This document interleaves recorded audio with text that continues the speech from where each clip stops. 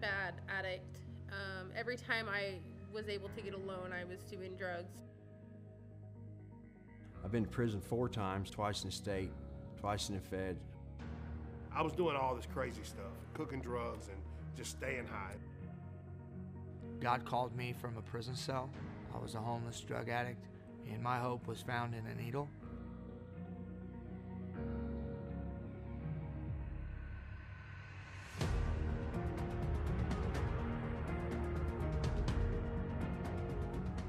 I was 8 months pregnant, homeless, living out of my van.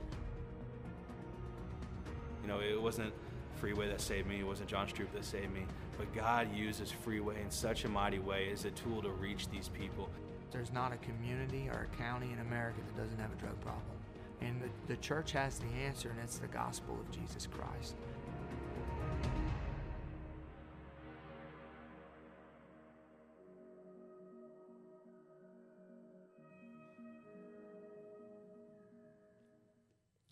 Hello, welcome to One Broken Life. My name is John Stroop, and my special guest today is my friend Josh Zuniga. Got it. How you doing, Josh? I'm doing good. How you doing? Awesome. This is going to be an exciting episode. I just want to, in case you've never tuned in or you don't know about One Broken Life, One Broken Life is a production of Freeway Ministries.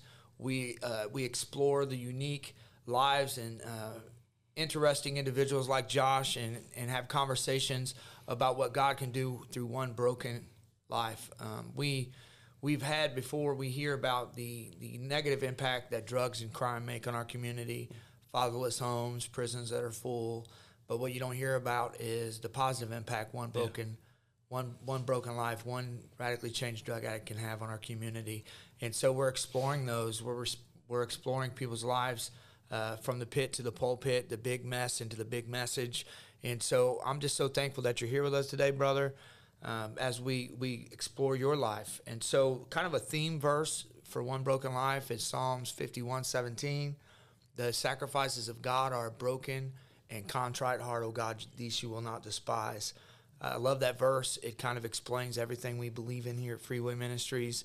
And so I just kind of go through your past first, Josh. Our first episode, we'll explore the old man. Yep. We'll explore kind of where you come from, who you are. So would you just like to give an introduction of who Josh is right now, what you do, who you are, so our people can kind of know you? Yeah, absolutely. So my name is Josh Zuniga. I am currently right now director at Freeway South Ministries. We planted in October of 2019, my wife, Alexandra, and I. So we came out of BBC, both of us, and we graduated college, got married, and planted Freeway South, all within about a 3-month time span. So it was a crazy couple 3 months.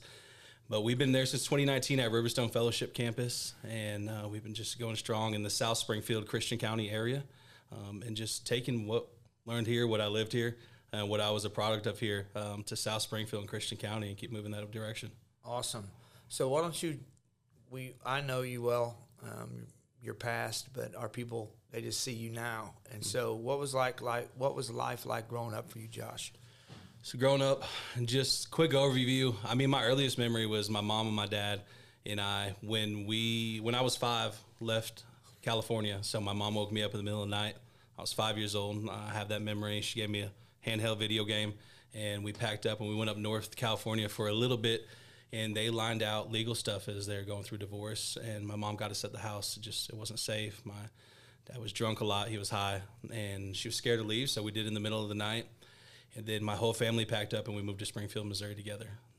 And after that, we were here for a few years, and it's really as soon as I started getting out of middle school, kind of that summer and into high school, is when my drugs and my addiction, it started, dabbling, drawing all the lines in the sand. I'm going to try this, I'm not going to do this.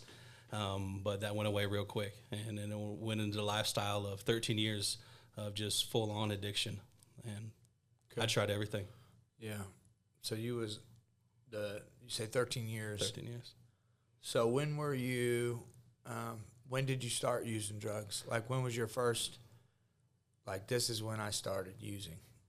I can go back and I can say that's the age, the time. So it was during spring break in 8th grade. I went with my best friend at that time to Baxter Springs, Kansas to go stay at his grandparents' house. And that was the first time I got drunk. That was the first time I got high. And it started from there. Yeah. Stop. Okay, so when so you didn't have a father. No. And one of the things that, when we explore people's lives, one of our phrases is at Freeway Ministries is one broken life at a time.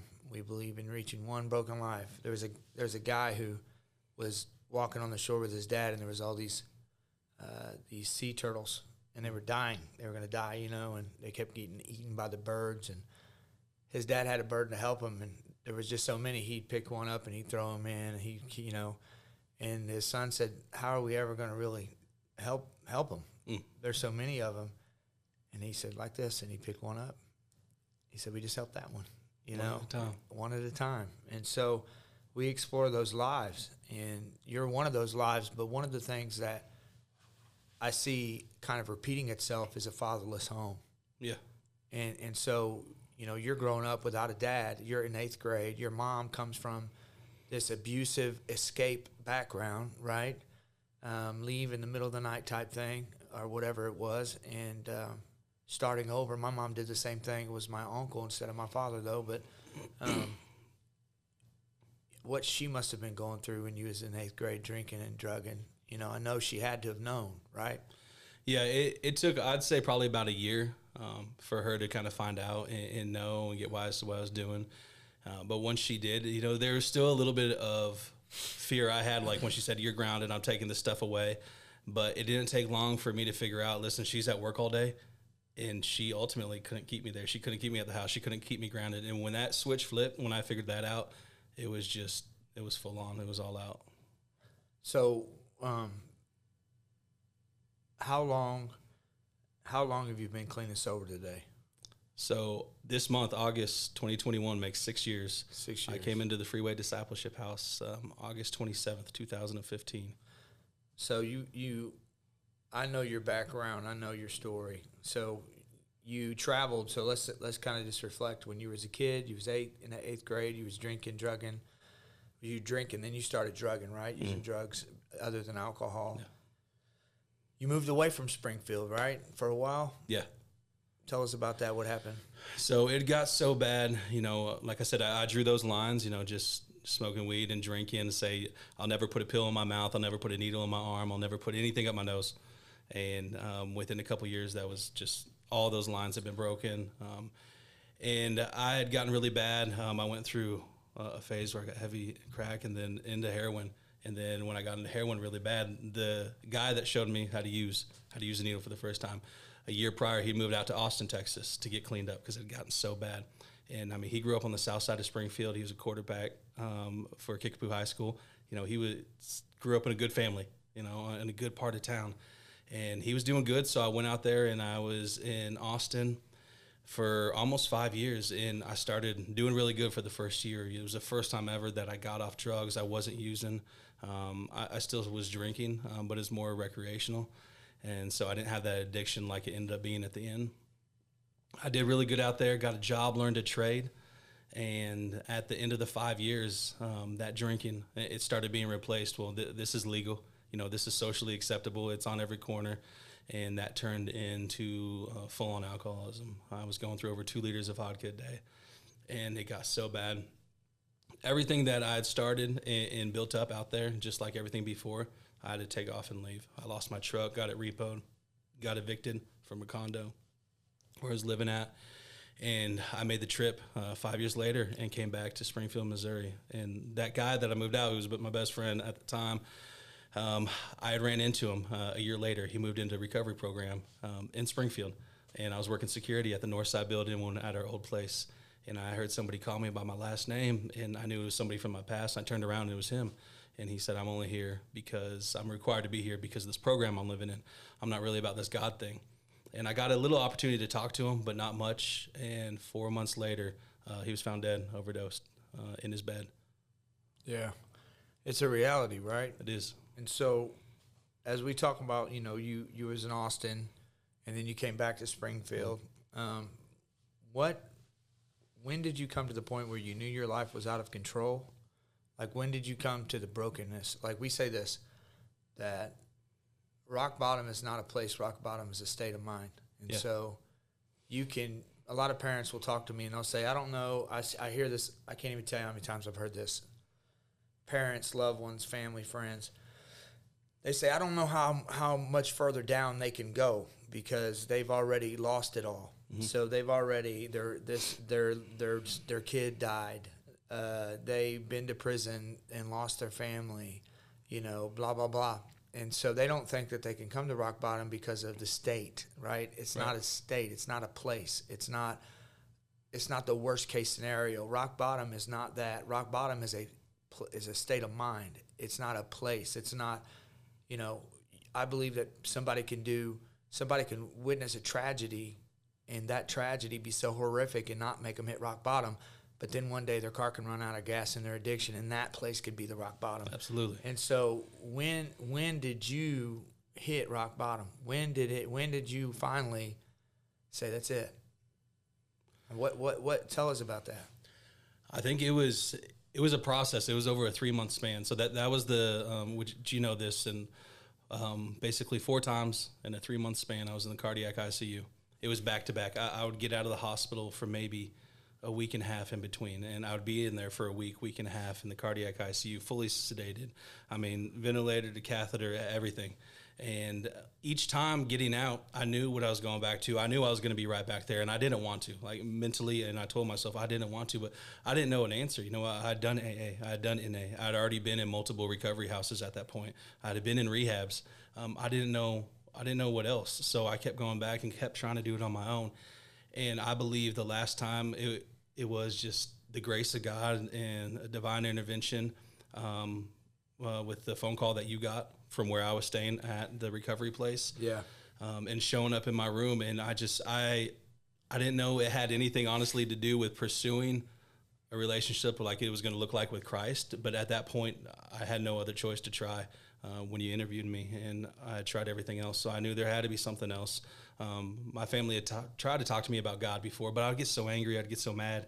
I would say, what's he have to do with my addiction? I didn't grow up going to church on a regular basis, so I felt like that was almost like a cop-out or just something that they threw at it to, give it to God and everything's fixed. And that wasn't the case, but God was the one who broke those chains. And that was my rock bottom the last time getting out. I had nowhere else to go.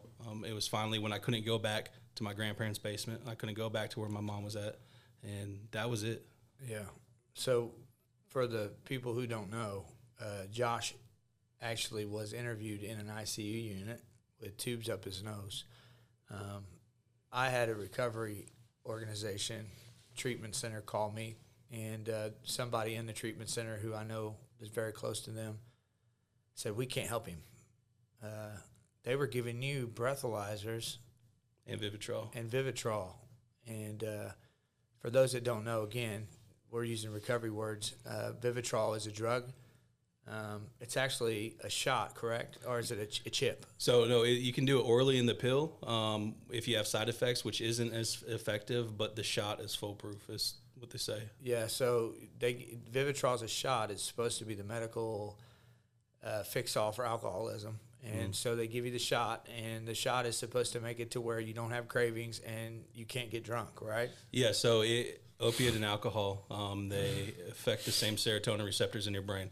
And so it blocks them. So you can use, but you can't get high, basically. Yeah, but you got around that. Yeah. And the way you got around it was just drink 5 times as much as you're supposed to, right? Right. And then you would get drunk, mm-hmm. but it would wear off quick. Yeah. And I correct me if I'm wrong. And no, so you're right. It would wear off quick, and then you would sober up, and you'd go get more. Mm-hmm.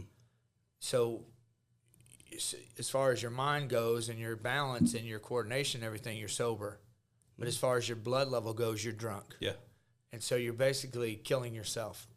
You're poisoning your body with alcohol.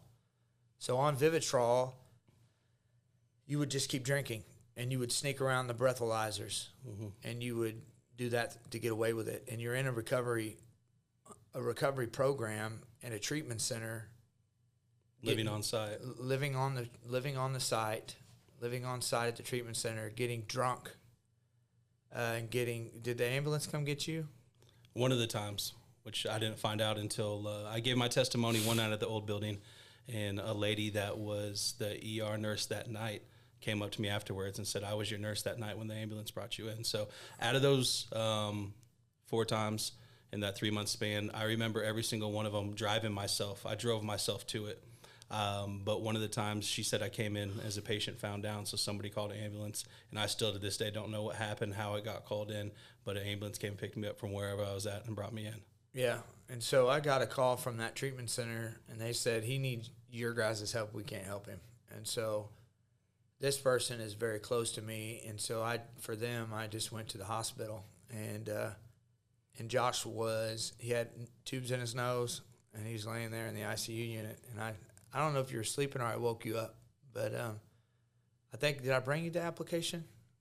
I can't remember. I was in such a haze still. Yeah, so I talked to you about, the program and if you were serious and such, and then your grandma brought you to the men's house, and I remember vividly because your grandma is a Christian, and she's gone to be with the Lord now, but I remember her giving her a tour, and then she said, I feel really good at leaving you at a place like this. Yeah. And so that was your journey to the men's house. Yeah. From the ICU unit, right? Yep. So, I got a list of questions here. So what was treatment like before you came to Freeway? What was your idea of treatment, Josh? Treatment, from what I'd known, the first time was in high school, basically. And from what I'd known is just figure out ways how to stay sober. You're always going to have an urge for getting high, for getting drunk. Figure out what they call triggers are and stay away from those. It was basically being miserable but staying sober. There was no hope, there was no joy, there was no life. It was basically counting every single day, another day sober, but there wasn't a purpose. And that's what treatment was. And I was an inpatient twice and outpatient once when I was younger. And just nothing never stuck. It would last a few weeks. One time I made it 6 months. That was the longest I ever did. But nothing lasted. So I'm going to talk about a secular view versus secular worldview versus a biblical worldview. And so a secular worldview would say, here is the definition secularly, if that's even a word, secularly. If not, I just made it up.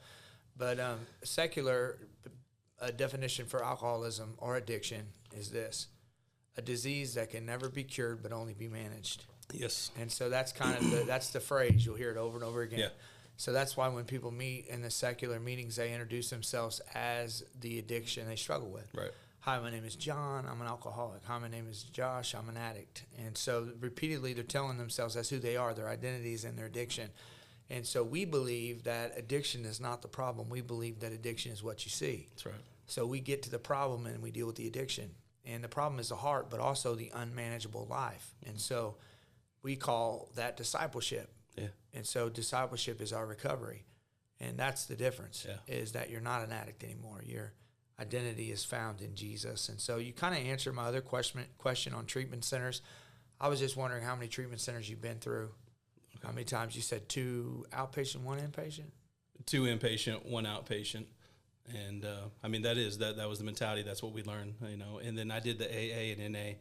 What you'd say religiously, like constantly, multiple meetings a day, couple years telling yourself, I'm an addict. This is who I am. Identifying, like you said, yourself with that.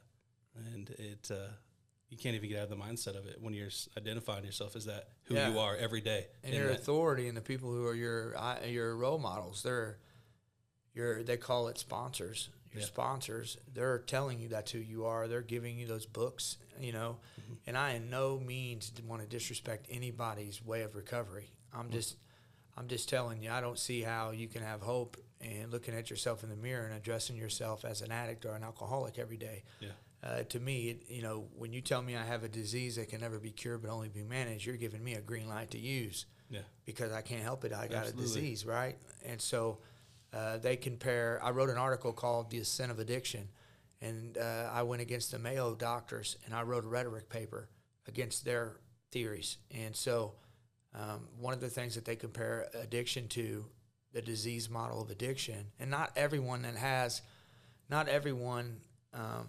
that it has a secular worldview has a disease model of addiction. So I want to clear that up, make sure I say that. But most people do that don't have a biblical worldview. And they compare addiction to hypertension, asthma, diabetes. And so to me, when you give someone an idea that they have a disease, you give them an excuse to keep using. And so that's why I don't like that model. I disagree strongly with it. And so did you ever think, Josh, you'd change? No, I mean, I wanted to. I wanted to. I didn't know to what, but I knew that I couldn't keep going. I knew that I was going to be dead or that I was going to be in prison. And as I heard that younger, I thought that was just so cliche. Like, if you start, all it takes is weed or alcohol. That's your gateway. You'll be in prison or you'll be dead. But what I saw in my life and a lot of other close friends, that was the truth. And I knew that was my next steps. I didn't know what could change. I didn't know what could break it. Yeah. Well, let me just ask you this, and this isn't on my list of questions, but how good did it feel for I know your grandma and your grandpa have been left to be with the Lord, and I had the privilege of watching you preach your grandpa's funeral, which was pretty cool. But how did it feel to know that they got to see you change, man? They got to see you become a man of God and preach the word. Yeah. I mean, I can't explain it. It just, I know they never gave up praying, but I don't know if they thought it would ever be broken. Yeah. I really don't know if they thought that. So for them to be able to see and them to be able to come to a freeway service and see that, it was better than any high. It was better than any rush, just to see that what happened, what statistics, what family members, what the world say will never be broken, will never change. And they got to see it firsthand before both of them passed. So that really meant a lot to me. I mean, my grandfather, I remember him every day, he would have my daily bread, a bowl of cereal, and doing his Bible study. And so for him to have an opportunity to see that too, especially, and pursuing that and following the Lord and that calling, it's amazing. Yeah, they had that acronym for joy, right? Yeah, in the front of her Bible. Your grandma? Yep. Yeah. Jesus first, others second, yourself last? Yep. Yeah, that's a good acronym, isn't it? Yeah, it is. So praise the Lord. They got to see that. People who watched you be a terrorist, and loved you. And a lot of times, even Christian people don't really believe someone can change. Sometimes they think, okay, well, they're an alcoholic. They're a drug addict. And so let's talk about the discipleship house, Josh. You came straight from an ICU unit, which is probably you're the only one that's ever done that, into the men's home. So let's talk about the men's discipleship house just for a second. Okay. For those who don't know, we have a 1-year-long program for men and women, and we call it a discipleship program because discipleship is our recovery. Yeah. And so what we want to do is make disciples. We want to teach people how to live out the biblical disciplines and principles found inside God's Word. We want to get them plugged into a local church, get them mentored, teach them about hard work, teach them about how to serve the Lord, and really teach them how to live out what Jesus taught us in the Word of God. Amen. And so you come from the ICU unit. Tell us about your first night in the men's house. It was rough. I was still on a lot of medication that the hospital given me just for coming down through withdrawals that I still had to be on. They had discharged me. I was medically cleared to leave. My grandma brought me. It was on a Thursday. So we had Thursday night Bible study. I'm pretty sure Aaron McGuire was teaching the study that night. And I just remember I'm sitting on the fireplace mantel there as we're all gathered in the room. It was a full house. And I don't even know what book of the Bible we were in. I just remember that they said, this is what we're doing the study in tonight. And I was too prideful to look at the front of the Bible to see what page it was on because I didn't know how to navigate in the Bible. And I got frustrated, so I just sat the Bible down and I just listened, which was probably the best thing. And I just looked around and I felt out of place. I wondered if I was going to last. I wondered if they would know that, I don't know these things about Christianity, about the Bible. And then that night, still my body was just going through so many changes. I was on the top bunk, and it was hard for me to get up with my size on the top bunk on those metal beds. And I remembered I couldn't sleep, and it's about 1 o'clock in the morning, and I had to use the bathroom. And I'm like, if I go down from this bunk, I'm never going to be able to get back up. But they had also told me, the house leader at that time, that there's no sleep in the living room. Can't fall asleep on the couches. Can't fall asleep on the chair. They said, John stops by, you know, you'll get in trouble by us. And, you know, that's one of Stroop's rules with that for the houses.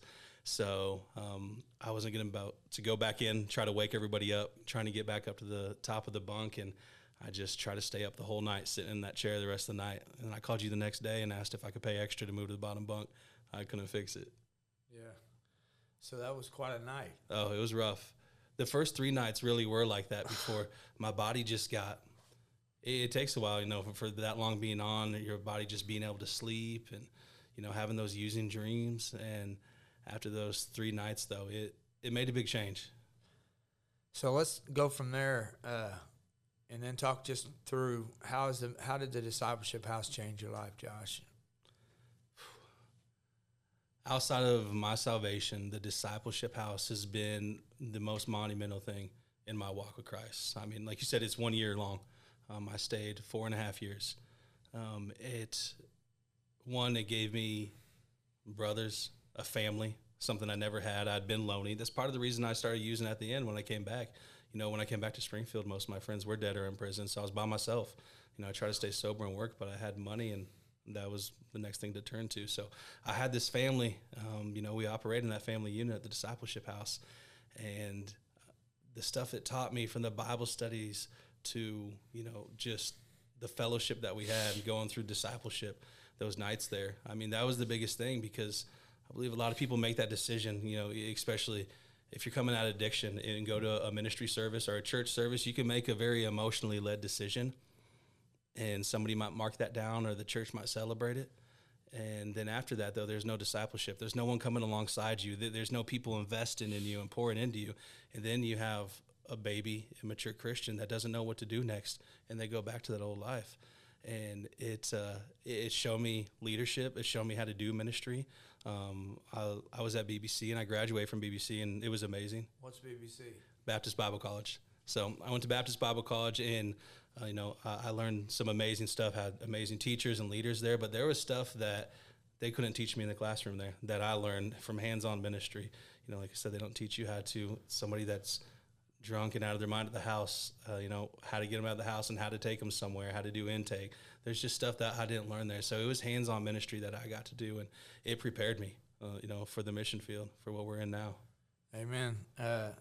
They don't teach you how to drive a van with no back seats with frozen chickens in it, do they? No, they don't. Sliding around. No. You know, it's amazing. You know, the mission field, I mean, a lot of, you know, I've had house leaders before that went through BBC and graduated as well. Mike Estelle's one of them. Yeah. And he's still, I think, in school doing some other stuff, but online. But I remember many times that I would look at Mike, for instance, and I could talk about him because he's my friend, and he don't care. He knows it's the truth. But he would be wondering about his ministry, you know, and he'd be looking to leave the program and thinking about what's next. And I would just encourage him not to forget about the ministry he has while he's there. Yeah. Because you become the pastor of the home. Absolutely. You learn more about pastoring and being a leader in the men's house, and more about being a father than you will ever in any college. You know, it's hands-on. Yeah. And so you build those lifelong relationships with the men that are in the house, and they come to you as a father and a pastor. Yeah, you're the shepherd of the house. I mean, you're setting that spiritual bar. You're doing biblical counseling after a hard day, or someone gets a phone call, or someone has a hard coworker they're dealing with. It can be the littlest thing to the biggest thing. I mean, you're the one they're going to. You're the shepherd of the house, and it's hands-on, and you're living with them. It's 24/7. You're eating together. You're working together. You're going to church together. You're doing life together. It's shoulder-to-shoulder ministry. So why did you wait 4.5 years, man? I don't know. So, I mean, I think that was God and his timing with it. Definitely some of it, I was scared. I've never done that good in my life. I didn't know what freedom was going to look like on the other side. What was I going to do with that freedom? You know, in my head and in my heart, I knew what I was supposed to do. But every time that I've had that presented before me in the past, I never did the right thing. And so part of that, I was definitely scared. The other part, I mean, I loved it. It was my home. It truly was. Like, it was my home. I was excited to be there every night. Our dinners together, we had family dinners. We'd all cook together and eat together and sit up in the living room, and I'd sit on the floor in my Graves room, and we would be 4 hours deep just asking questions about the Bible and discipleship and stuff I didn't know, and we'd go through it. So outside, I would say definitely outside of my marriage, those 4.5 years were probably some of the best, most unique, amazing just life experiences that I had being in the discipleship house. Where was the first place you served in a local church? Children's ministry. Okay. I started teaching second graders at Crossway. I got so excited because I was also learning the Bible for the first time. So there's nothing basic about the Bible, but all these basic Bible stories, Bible accounts that kids grow up knowing. It was the first time I was hearing it. So I remember one day I was teaching this lesson specifically. I didn't know what the rainbow was. I didn't know that it was a covenant. Like, I didn't know that it was a covenant that God's never going to flood the whole earth again. And so what I had done was I went and I personally bought some fruit snacks with my own money, went to Walmart first, got there, and I had all these questions about it, and I thought I was going to stump all these second graders. Every single one of them knew the answer to that question. They knew what it was about. And it just blew my mind, and at that point, I was like, they don't understand what they have and how beautiful that is, that they're growing up with this. So you and the second graders learned about the rainbow together. Same time. Praise the Lord. Tell us about when you first became a house leader. How'd that feel when you became the leader of the house? It felt good and scary. I knew it was a big responsibility. I never been able to lead myself. I felt like I couldn't lead myself out of a wet paper bag, let alone lead a house full of men. A lot of them were older than me. I struggled with that too. A lot of them were married and had kids a few years younger than me even at that point. And I was excited for the opportunity. You know, that was at that first point was about the same time that I was trying to enroll for Baptist Bible College, thinking that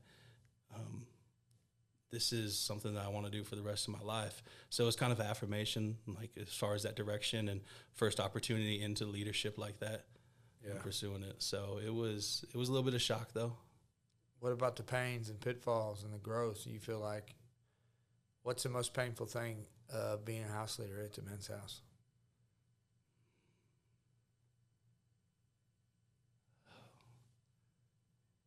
First, definitely when we lose somebody, like truly lose them, death, overdose.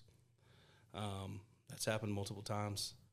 And then the other ones, 9, 10, 11 monthers that had done so good the whole way, that you've poured into, that you've seen, and that 1 month left, that 2 months left, when they take off and when they go back out, that's hard. And those relationships that are built, and that's the hard part is, and you've counseled me a lot through that. I get so angry, and I feel like they're sinning against me. Then they're sinning against Freeway, and he said, "Listen, they're not sinning against Freeway. You know, that's between them and God." And not building up that calloused heart where I'm not going to let my guard down. I'm not going to get close to them again. But then you have to. So you finding that balance, that's really hard. You said the same thing to Mike Graves and to me when the situation happened. He said, "You've been praying for God to use you?" I said, "Yeah." He said, "Well, do you feel used after somebody takes off?" And it's true, but that's really hard. I mean, they're like family. They are. You bring them. Yeah, it's, and here's what I've learned. There's some people that you just have to say, you know what, I'm going to commit to working with this person as they continue these cycles until they die. Because most likely, I hope they change. Yeah. But this is the 15th time that you've done this. Am I going to stop loving them because they won't stop getting high? Yeah. Am I going to stop loving them because so I have to continue to say, you know what, sometimes people are just going to struggle like this for the rest of their life. And I get to be the shepherd and love them and walk through life with them. I may not take you 15 times in the men's house. Yeah. But I'm still going to welcome you to Freeway when you come on Saturday night. I'm still going to put my arm around you, pray with you. I'm not going to give up hope. But, you have to come to the fact that, you know what, I just seen a deal on Facebook today from somebody, and they're getting out of treatment again. And I can't tell you how many times that person's been in treatment. I guarantee in the last 3 or 4 years, this person's been in the men's house twice and left because of a bad attitude and some other reasons. And I guarantee in the last 3 or 4 years, they've probably been in treatment 15 times, you know, and they're out again. You know, I've got out again. I'm thinking, man, you know, I want them to get it, Right. but I can't take it personal. And so, man, there's so much, but we're gonna go ahead and close right now, and we're gonna end our first step. We're gonna talk about the new Josh. We're gonna talk about next episode. We're gonna talk about where you are today, what God is doing in your life, how God is taking you from that great big mess, and now He's giving you a big message. He's sending you all over the United States, even across the globe. You married a wonderful, beautiful woman who is comes from a missionary family. Who's your lead singer, right? Yes, sir. And so, anyways, we're going to talk all about that. But if you've enjoyed this podcast, would you please share Freeway Ministries Facebook? You can go to our podcast, One Broken Life podcast. You can check us out on different areas where we're listed: Spotify, Apple. If you would like to support Freeway Ministries as we reach one broken life at a time, you can go to our website at www.freeway-ministries.com. We are very grateful to have you with us. I hope you join us back for our next episode with Josh Zuniga. Thanks, Josh. Thank you.